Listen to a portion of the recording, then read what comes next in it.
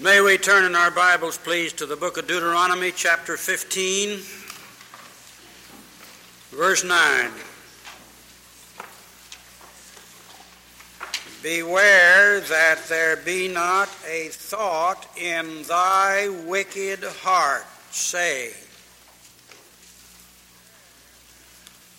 Beware that there be not a thought in thy wicked heart, saying.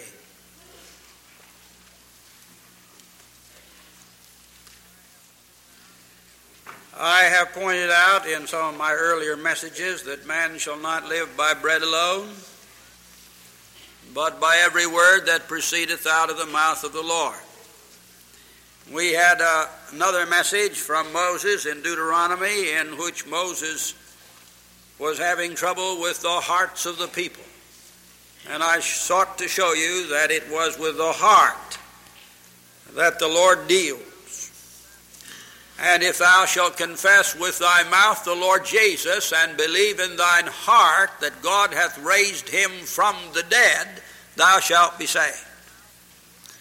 For with the mouth confession is made unto righteousness, but with the heart belief is made unto salvation.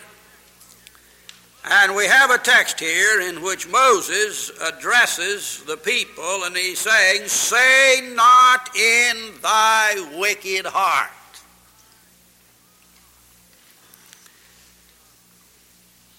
He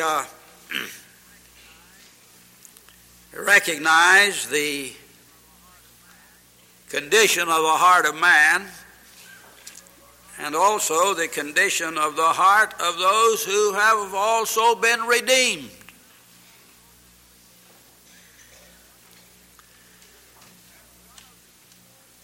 And one of the tragedies of our day is that both the world at large and the church in general does not understand the present estate of man.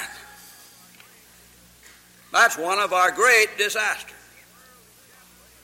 And the world in general, and the church in particular, is trying to help man without really understanding the condition in which man actually abides. And all of this help, therefore, is misdirected. All of this help, therefore, is superficial. And it doesn't get down to the inner being and the heart of man. Thy wicked heart. In our day, man is particularly proud of himself. You just can't pick up any sort of a journal or paper today without seeing this constant adulation of man, his attainments, his scientific knowledge. He's reaching for the moon. Man has become a great creature, at least in the opinion of man. And we are finding ourselves in a day when the pride and the spirit and the attainments and the dreams of man are simply taking man away from an honest appraisal of what he is and what he actually needs to help him in his present estate.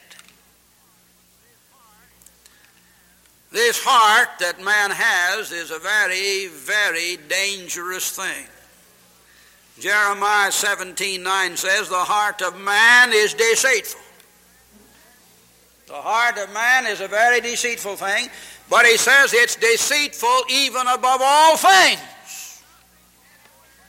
There's nothing anywhere that can possibly compare to the designs and the deceits that are in the heart of man. And then Jeremiah says it's desperately wicked. And who can know it? And one thing I can tell you people this morning, as the pastor of this church, don't trust your heart. You don't know it. You can trust the Word of God. And your heart can be strengthened and guided by the commandments of God. But don't trust your heart. It will betray you because it's deceitful. And we come face to face with all this that the apostle is telling us in the New Testament, that no flesh should glory in his presence. There's not anything in man that can commend man to God.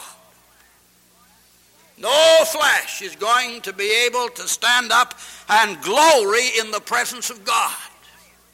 And the sooner we see it, the sooner we recognize it, the sooner we find our position and our place as man, the better off we're going to be in finding our relationship to God and sustaining the kind of a work that he would have us do down here on this earth. Vanity, vanity.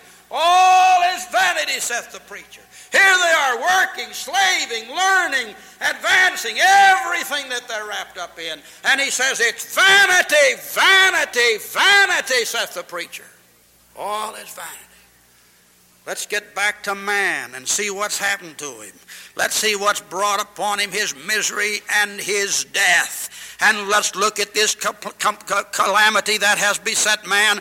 And when we see what this is, then we'll see what the real remedy for the condition of man is. And then we can put man up and establish him on some kind of a rock and get his feet where they can be firm and man can proceed to make a little progress. But you're not going to do it until you get down to the place where you find out what's in the heart of man and what the nature of man is. One of the things that interests me today, and you hear it all the time, they're so afraid that we're going to blow the world up. Everybody's afraid, these intellectuals, somehow or other we're just going to blow this thing up. And if it should all be blown up and everybody was destroyed, wouldn't that be a disaster?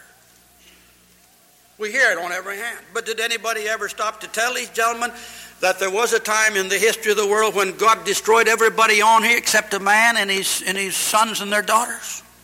When they got through with that atomic destruction, there was only 8 of them left. But it wasn't atomic, it was a flood. But what was the judgment that fell upon this earth in that day when every living creature and every living person on the face of this earth died? And only Noah and his sons and their wives were preserved in an ark that God had designed for them, and they rode above the judgment in the clear, and they were delivered from that judgment. Will you turn with me back, please, to these passages in the early chapters of Genesis? Turn, please, to Genesis, the 6th chapter, Genesis, the 8th chapter. And you'll see what the problem was. And furthermore, you'll see that it's the same kind of a problem that's beginning to confront us today. And in verse 5 we read, and God saw the wickedness of man. God saw that the wickedness of man was great in the earth, and that every imagination of the thoughts of his heart was only evil continually. God says, here's this man that I've created, and we read here, it repented the Lord that he'd made man, and it grieved him in his heart.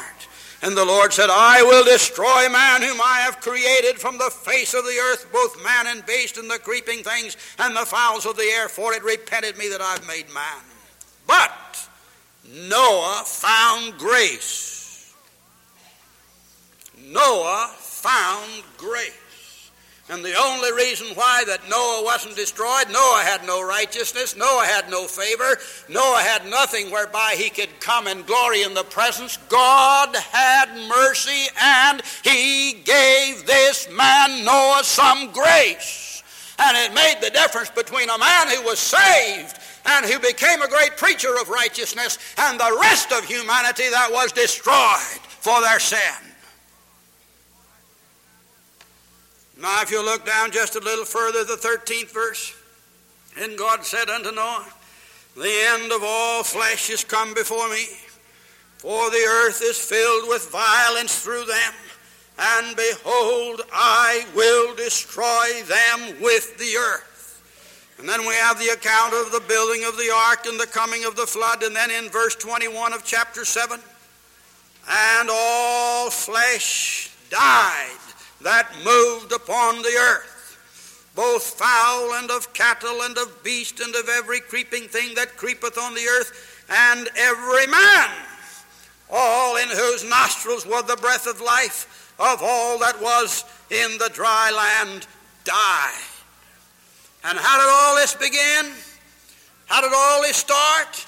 Well, if you'll turn over to the 6th chapter, we begin to read, and it came to pass when men began to multiply on the face of the earth, and daughters were born unto them, that the sons of God saw the daughters of men, that they were fair, and they took them wives of all that they chose. And you have here the intermingling, you have here the crossing between the sons of God and the daughters of men, those who had faith and who had the knowledge of the truth, and those who were in darkness and were the unregenerate, and you cross those two strains, and when you crossed them, you got the multiplication of evil and the increase of violence, and it became so wicked out of the hearts of men that God says, I will destroy man from the face of this earth.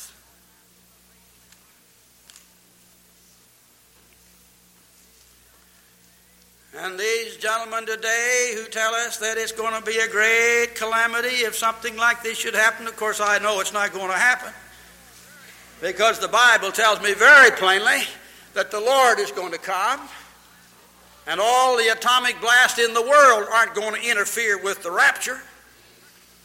All the destruction that may come aren't going to interfere with the resurrection of the dead. Can't possibly stop that event. So I have no fear of these dire predictions that the race is going to be utterly destroyed if we don't capitulate and appease the Russians. I have no fears of that kind, because I am one who believes the Bible and understand how the Lord has outlined that these things shall take place. But what I am concerned about right now is that every one of us recognize the present estate of man in sin and the wickedness of that heart which man possesses by virtue of his being born in this succession of generations as the descendants and the children of Adam. Do you know what we call this in Presbyterian parlance? Do you know what we call this in our Presbyterian circles of doctrine? Do you know what we call this in the Westminster Confession of Faith? Do you know what we call this when we read it in the Bible? You know what it is? The depravity of man. Man is depraved. Paul puts it a little stronger when he says man is dead. Ye are dead in trespasses and sins. To be depraved is to be in a condition in which you are totally and completely cut off from any communion and any fellowship with the living God. Beloved, I want to tell you that the only way an ungodly man can come into the knowledge of the living God is to hear somebody preach the gospel and the Lord give him faith, and then he'll be saved, and then he'll have the Bible to guide him and to direct his course.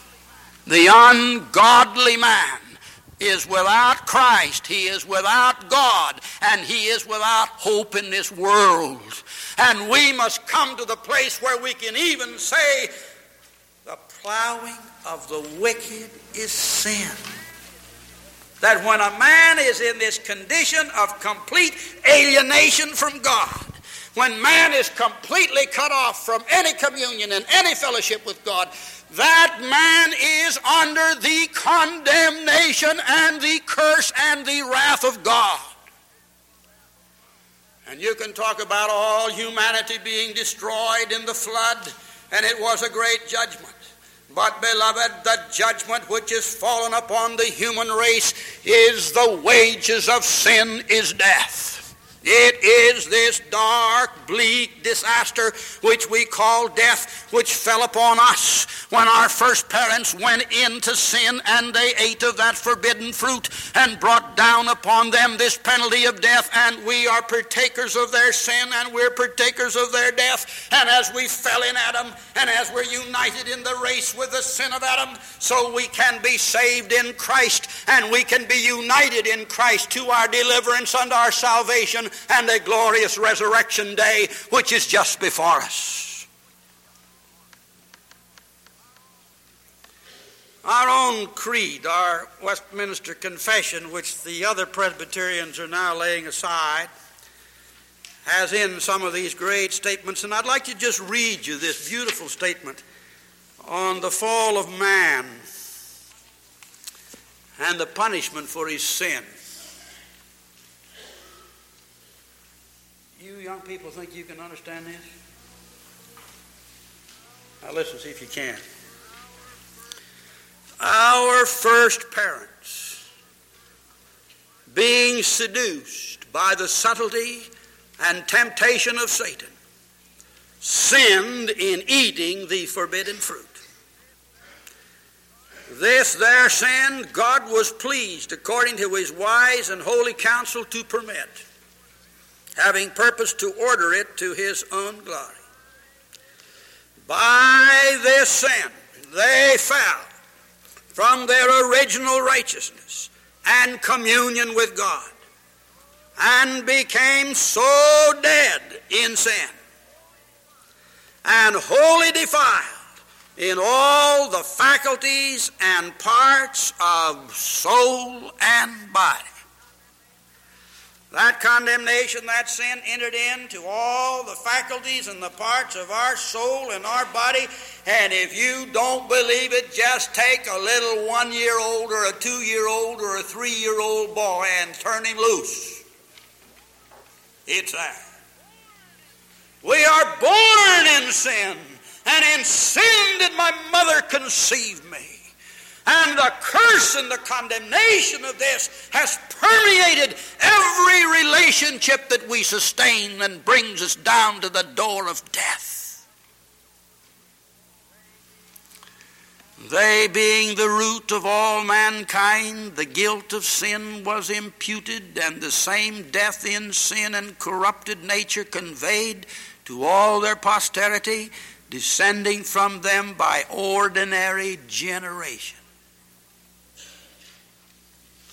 You can't stop it. You can't stop it. It's not possible for any of us to have children or grandchildren that will interfere with this order as it progresses. You can't stop it. From this original corruption whereby we are utterly indisposed, disabled, and made opposite to all good and wholly inclined to all evil, do proceed all actual transgressions. Beloved, let's face the fact that man has been separated from God. Man has been ruined by sin. Man is here in a dark place, and he just grovels around in it, struggling here and there. And unless God comes in, unless God comes down, unless the lights are turned on, and those lights can only be turned on by the Lord God of heaven and earth, man continues in his darkened estate. This corruption of nature during his life doth remain in those that are regenerated. We talk about the unregenerate as I've been speaking up to this moment. But after you are born again, after the new life has come, after the seed has been planted, and the Lord is watering that seed by his Spirit, and you become a new man in Christ, still that corrupt nature remains in those that are regenerated. And although it be through Christ pardoned and mortified, yet both itself and all the motions thereof are truly and properly sin. After we're saved, after we're justified, and we're new men in Christ, we still have the remnants of that old nature inside of us. And it's out of that old nature inside of us that flow our sins and our present sins. And that's why Moses could say to the children of Israel, don't you think up any thoughts out of your wicked heart. And when I stand here in this pulpit this morning and speak to you people who have been saved and you've been born again and you've been members of this church through the years and you sat under the ministry of the Word of God, I know exactly how every last one of you operate. I know it. And that's not all. You know how I operate. Because I'm just like you.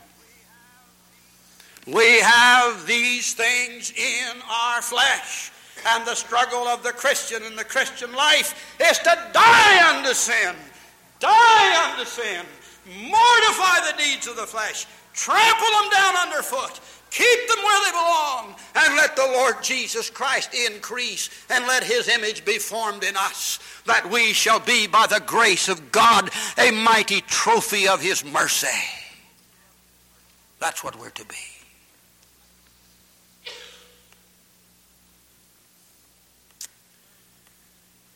Well, if man is this bad off, and if there isn't any hope for him, it seems to me that we ought to direct our first attention to trying to help man in the one way in which he can be delivered. And you know what that is? Just the preaching of the gospel.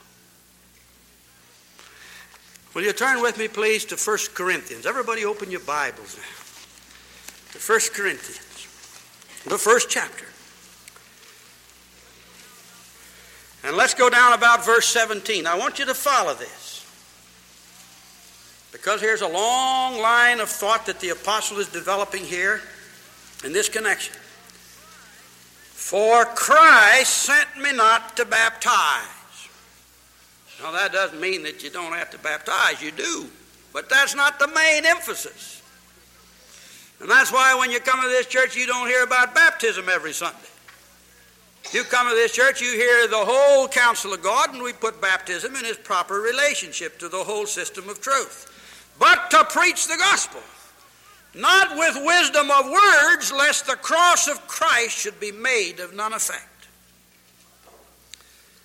Now, beloved, let me just divide that up for you briefly.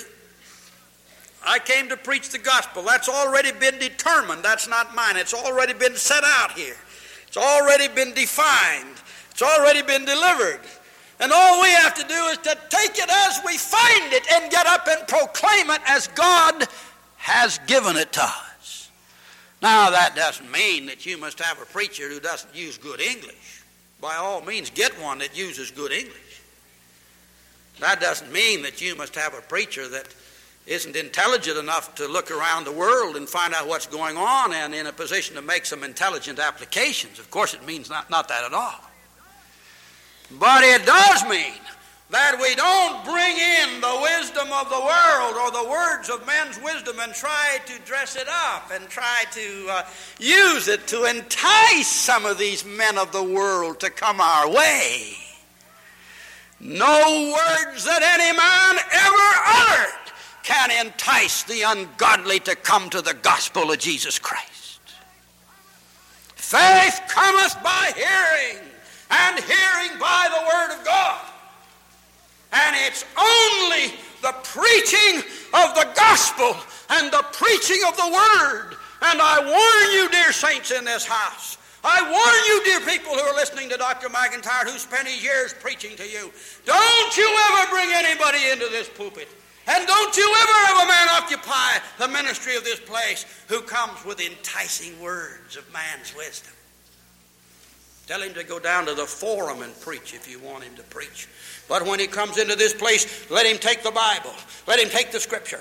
And in the anointing and the power of the Spirit, with the ability and the grace that God gives, let him exhort and remonstrate, and let him tell you the message of life as we find it in Holy Scriptures. Look at that next verse.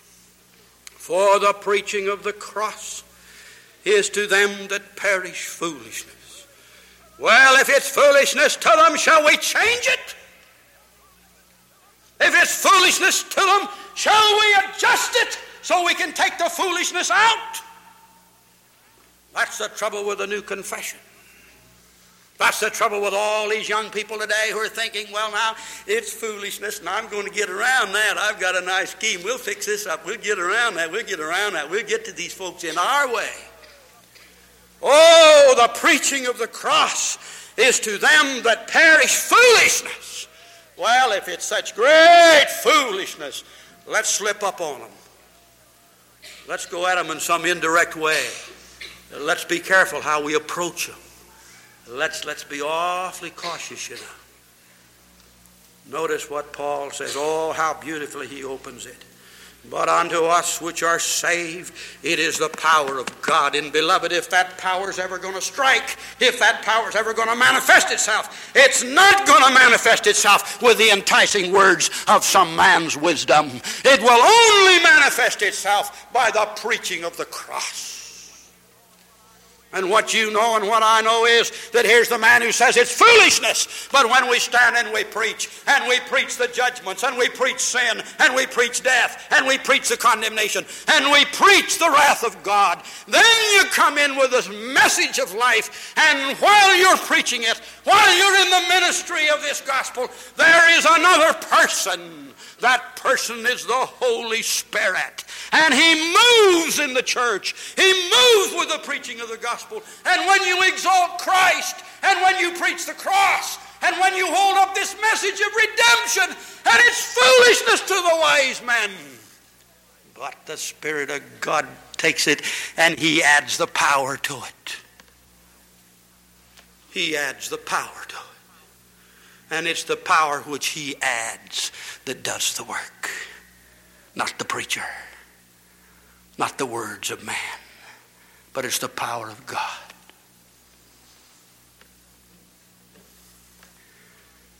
Yesterday, while I was working on my reply to this Methodist Sunday School lesson for February 12th, in fact, I'm going to teach it on that day, I turned back and got a hold of one of John Wesley's old sermons.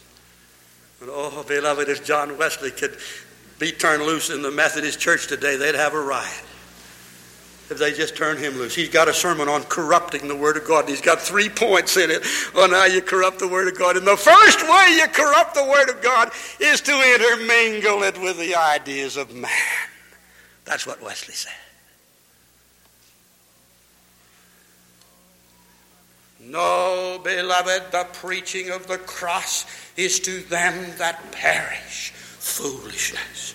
But unto us who are saved, it is the power of God. Now take verse 19, 20. Young people, look at this. I want you boys and girls to follow the pastor as he opens this passage here in Corinthians. It's so beautifully outlined. For it is written. Where is it written? In the Bible. Where is it written? In the book of Moses. I will destroy the wisdom of the wise and bring to nothing the understanding of the prudent. Oh, God says, here are the wise men all over the universe, all over the world, anywhere you go. He says, I'll destroy their wisdom. And I'll bring to naught anything and everything they've ever produced, because you know, beloved, it's been produced out of a sinful mind. It's been produced out of the grovelings of men as they tried to figure out a few little things down here in their darkness. And all God needs to do to destroy it is just turn on a little light, turn on a little more light, give them a little bit more light. And it just destroys it and destroys it. And we have no trouble in seeing that. We have no trouble in seeing it today with the wise men. You go to the universities today. As a matter of fact, there's very few universities that are agreed anymore on what's what. It's the most amazing thing that we're getting into. And what they knew 10 years ago, well, that's all been destroyed. We've got new theories and new advances. And if there ever was a day when the wisdom of the world is being destroyed, it's being destroyed by the thinkers themselves as they progress with their learnings. God says, I'm going to destroy it. And then he says, wait a minute, let me ask you something. Where are the wise? Where is the wise? Where is the scribe? Well, if you wait long enough, they'll be dead. You just wait long enough, they'll be gone. Where is the wise? Where is the scribe? Where is the disputer of this world? Hath not God made foolish the wisdom of this world? For after that, in the wisdom of God, the world by wisdom knew not God. It pleased God by the foolishness of preaching to save them that believe. Oh, beloved, here was the world in its wisdom, and Adam and Eve had it all. And the infinite knowledge which they possessed in their innocency and in their holiness. And then it was lost, it was ruined, and they were shut out of the garden, and they lost all this information and all this knowledge. It was taken from them in judgment, and then the world now by its wisdom knows not God. God says, all right, I'll just do the foolishness of preaching. I'll raise up preachers. And beloved, I stand in this pulpit today and I say with all my heart, the greatest thing on this dear earth of ours today are the preachers of this blessed message. Let us have preachers. Let us have men with tongues of fire. Let us have men who take this message and dedicate their lives, their talents, their years, everything to the preaching of this message of everlasting life.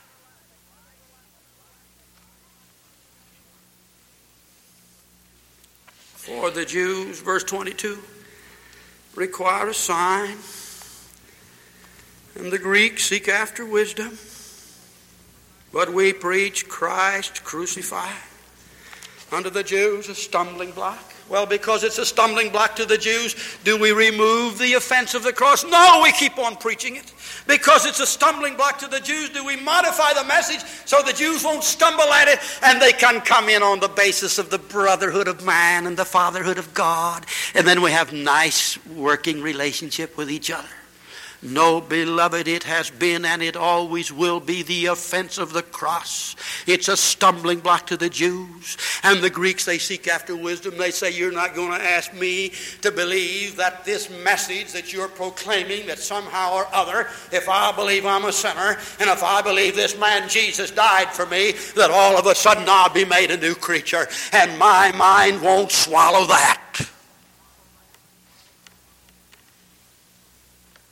But notice the next verse. But unto them which are the called, both Jews and Greek, Christ the power of God, Christ the wisdom of God. Because the foolishness of God is wiser than men. God's decided that by the foolishness of preaching, that's wiser than all the plans and programs of men. And the weakness of God is stronger than men. Ye see your calling, brother, how that not many wise men after the flesh, you don't have many of the kings and the mighty. Not many mighty, not many noble are called, but God hath chosen. And now let me show you what He's chosen. 4 things. Here they are. This is what God has chosen. God has said, I'll lay my hand on this. I'll come down and I'll give this to men. And in the power which I have in the Spirit, I will give unto them life, and I will give unto them a new nature. What are they? 4 things. He's chosen the foolish things. He's chosen the weak things. He's chosen the base things. He's chosen the things which are not, to bring to naught the things that are, that no flesh should glory in His presence. Why, He's chosen what the world says is foolish. He's chosen what the world says is weak. He's chosen what the world says is base. He's chosen what the world says is just nothing. Just nothing. In order that He should bring to naught all of the things that men have boasted in, that no flesh should glory in His presence. Oh, beloved, this gospel is the greatest leveling force that ever was. Kings and potentates are no better than the offscouring of the earth. And the mighty men of this earth are no better in God's sight than the Hottentots of Africa.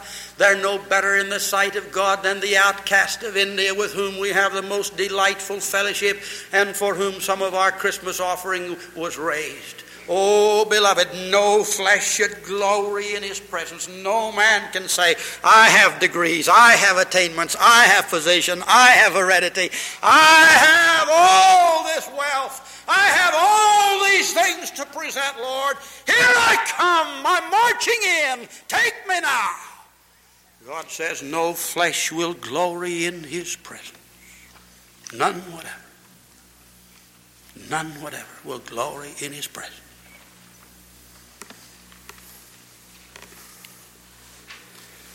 I was interested this week in getting the little magazine that they send to the ministers in the Presbyterian Church.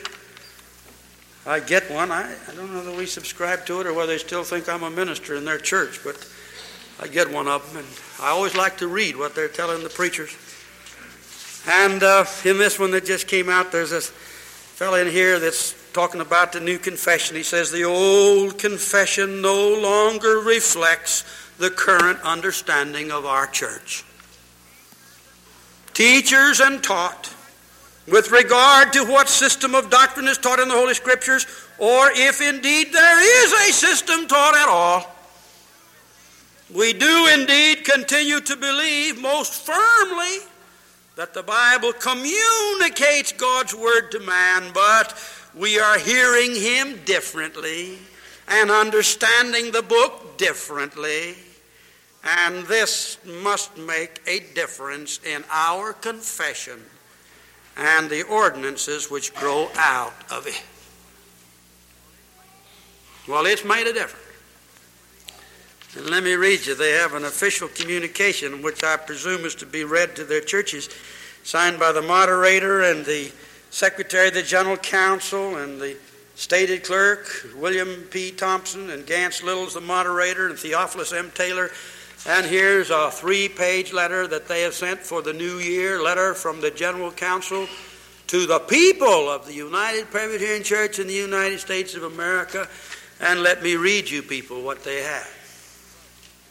Quote, within the United States, the defeat of the 1966 Civil Rights Bill unmasked the nation's unwillingness to accept integration as policy in its neighborhoods. The primary elections of the spring found a distressing number of outright segregationist candidates victorious over men of more enlightened views. And the general election of November have borne further witness to regression. The goals need no lengthy explanation. Our need is but to follow them under the guidance of the Holy Spirit. Now here they are. 1. In the realm of public action, it is important that we work for 1. Desegregation of the neighborhoods where we live. 2. Rebuilding our cities to replace slums with decent low-rent housing. 3. Creation of far-sighted policies and programs to end crime and human degradation spawned in racial ghettos throughout the land. 4. Construction of decent homes and hospitals for all. 5. Improvement of police community relations and law enforcement. 6. Upgrading and integrating of public education. 7. Non-discrimination in job opportunities and the creation of job training programs. That's a nice program, ladies and gentlemen. Now let me read you the next one. 2.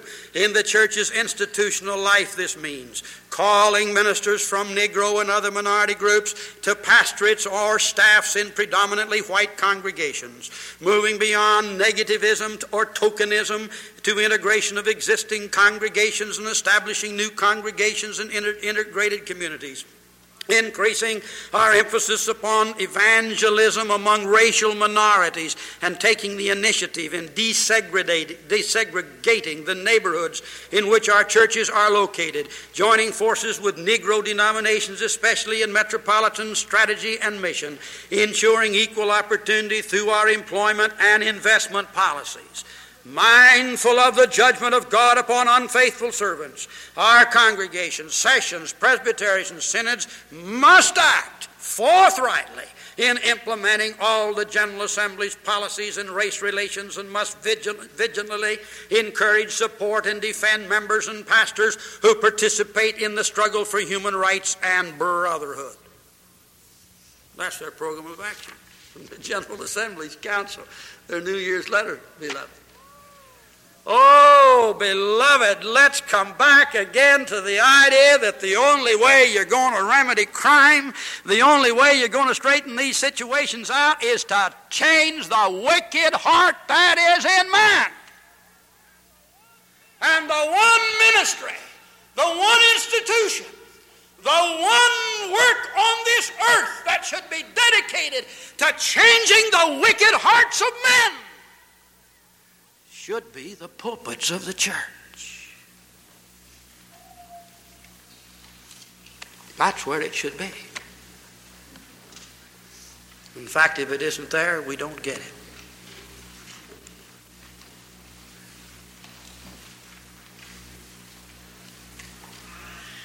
Hath not God made foolish the wisdom of this world?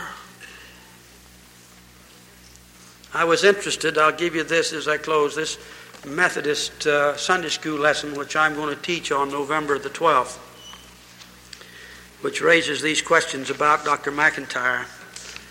And they ask the question, why do some Methodists believe in Carl McIntyre more than they do in the elected leaders of their own church, the General Council? McIntyre's view of man and of human society renders democracy hopeless. McIntyre's view of man and of human society renders democracy hopeless. That's what the Methodists have decided. No, beloved, it's because of the view of man which we find in the Bible that we're in favor of a constitution with balances and checks and all these restraints upon the greed and the pride of men. And it's because of our view of man that we want to have a society where there will be freedom for men to repent of their sins and to turn to God. We want to live in a society where men will be free to serve God and not serve this growing, powerful state which captivates and commands our lives and our possessions and our times. We believe that man can be redeemed by the grace of God. And we want to live in a society where man can be free to serve the living God. But McIntyre's views of man and human society render democracy hopeless. Beloved, the kind of man that I'm talking about, condemned by God, he's the man who makes a communist. He's the man who makes a Nazi. He's the man who makes a tyrant. But the man who loves God and who knows what God's grace does for man is the man who will devote himself to freedom and to the preaching of the gospel of our Lord and Savior Jesus Christ. Now be careful about that thought in your wicked heart. That wicked heart, it's there. And let's ask God to cleanse it. Let's ask God to take away the thoughts. And then let's turn to these other great things that we should do in order to glorify God, for that is the purpose of our creation and our redemption. Let us pray. Our Father, we thank Thee for the message. And we know that what we say is cutting across the great tide as man in his pride seeks to build his own little fantasies. But, oh, Father, we thank Thee that Thou art the God of grace. Mysterious and glorious grace that Thou dost bring us to Thyself. And truly we can say that no flesh should glory in Thy presence. All of our glory in Thy presence shall be given to Jesus Christ, Thy Son. Amen.